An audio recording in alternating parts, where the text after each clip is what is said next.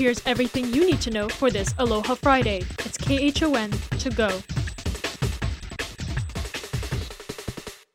Weather, Kelly Simek. Aloha, everybody. Good morning and happy Aloha Friday. We made it to the end of the week, and luckily, so did the breezy trade winds. Our strong northeast wind flow going to continue with us today into the rest of at least the next few hours into Saturday. By Sunday, though, they're going to be easing slightly, and they'll ease off slightly into next work week as well, so be prepared for that change. But for the most part, today's going to look a lot like what we've been tracking the last few days. For the next two, we're looking at a few passing showers, blue skies, sunshine, but as you can see in our live Zephyr cam, a lot of low-level clouds moving through, and our strong trade wind flow carrying us those. So those will mainly be coming through in the morning hours. We'll be clearing up to partly to mostly sunny skies leeward, with extra cloud cover still sticking around for the windward sections. Now, additional low-level clouds are going to be coming through, as well as rainfall Sunday, the same time that we'll be seeing our winds ease off, as the remnants from what was the tropical cyclone Guillermo spills over and pushes through the state, coming in from the east. As that moves further to the west, we'll see the rainfall first, of course, for Hawaii Island, and then spread across the state Sunday through. It's looking like potentially the middle of next work week as we see multiple different low pressure systems. It looks like potentially bringing us that moisture coming in from the east. So as we go island by island, we'll see the forecast highs and conditions, and this is for today. And for today, again, not much in terms of changes. Still really nice conditions out there with sunshine. It's warm though. State forecast high of about 92 degrees. Most of us warming up into the mid to upper 80s. So trades to about 25 miles an hour today, nice and breezy. And then we'll see those ease off on Sunday again through the evening hours tomorrow. That's when we'll start to ease off, and then we're really going to be losing them a bit more through the start of next work week, with about a 30 to 50% chance of rain taking over on Sunday and then sticking with us through the rest of the forecast period. All right, that's your weather. Now let's send it on out to Surf News Network's Gary Cooley, who has all you need to know on the surf front. Hey, good morning, GQ. Yeah, Kelly, we did make it. Happy Aloha Friday. Well, the waves are still 2 to 3 solid out at Makapu'u. Of course, you can guess it's choppy. Trades are going to fill in 15 to 25, down just a notch over the last few days. Small craft advisory still up for most Hawaiian waters. And again, 3 feet out there at Sandy's and Makapu'u. Even Diamond had a few 3-footers. And Southern Shores, the whole Magic Island, Ala Moana, Bold Kaisers, 1 to 2 plus.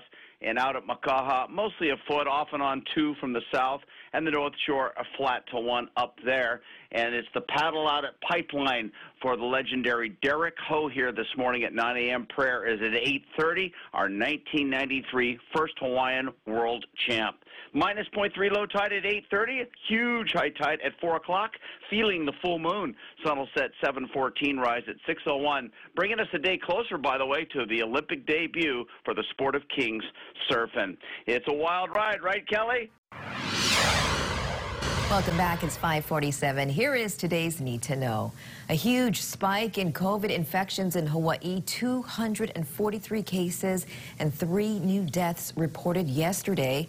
Officials now say there's no end in sight to the pandemic, with the highly contagious Delta variant spreading. The spike in cases causing some to reevaluate whether they want their child to return to in-person classes. The Department of Health has said it would release its revised guidelines by the end of the week. Expect traffic in the Waipahu area on Sunday. First Lady Jill Biden is scheduled to visit Waipahu High School's mobile vaccine clinic that day. The clinic is open from noon to 4 p.m. and walk-ins are welcome. And Cleveland's Major League Baseball team has a new name. The Cleveland Indians are now known as the Cleveland Guardians. The announcement was made in a video released this morning by the team. Hawaii's mayors say they're watching rising COVID case numbers with concern. They say the only common factor is almost all new cases are people who are not vaccinated, so they're encouraging everyone to get their shots. Hawaii health officials are also warning that travel is a big source of new cases and warns against visiting hotspots like Las Vegas. Now, if you do travel, they advise that you take another COVID test a few days after returning home. Honolulu police are still looking for the man who punched another person without provocation in the Ala Moana area. If you recognize him, please call Crime Stoppers. And Kauai's beach park pavilions will reopen to limited permit use today. Inflatables and vehicle gate access will not be allowed for now. A man is in custody after a standoff with police that happened on the North Shore. Police that live in the area said they heard gunshots coming out of a home on Kamehameha Highway near Keiki Beach. As a result, police shut down the whole area and SWAT team members were called in. After a couple of hours, the man was eventually arrested without incident or injury. He's now facing a charge of terroristic threatening.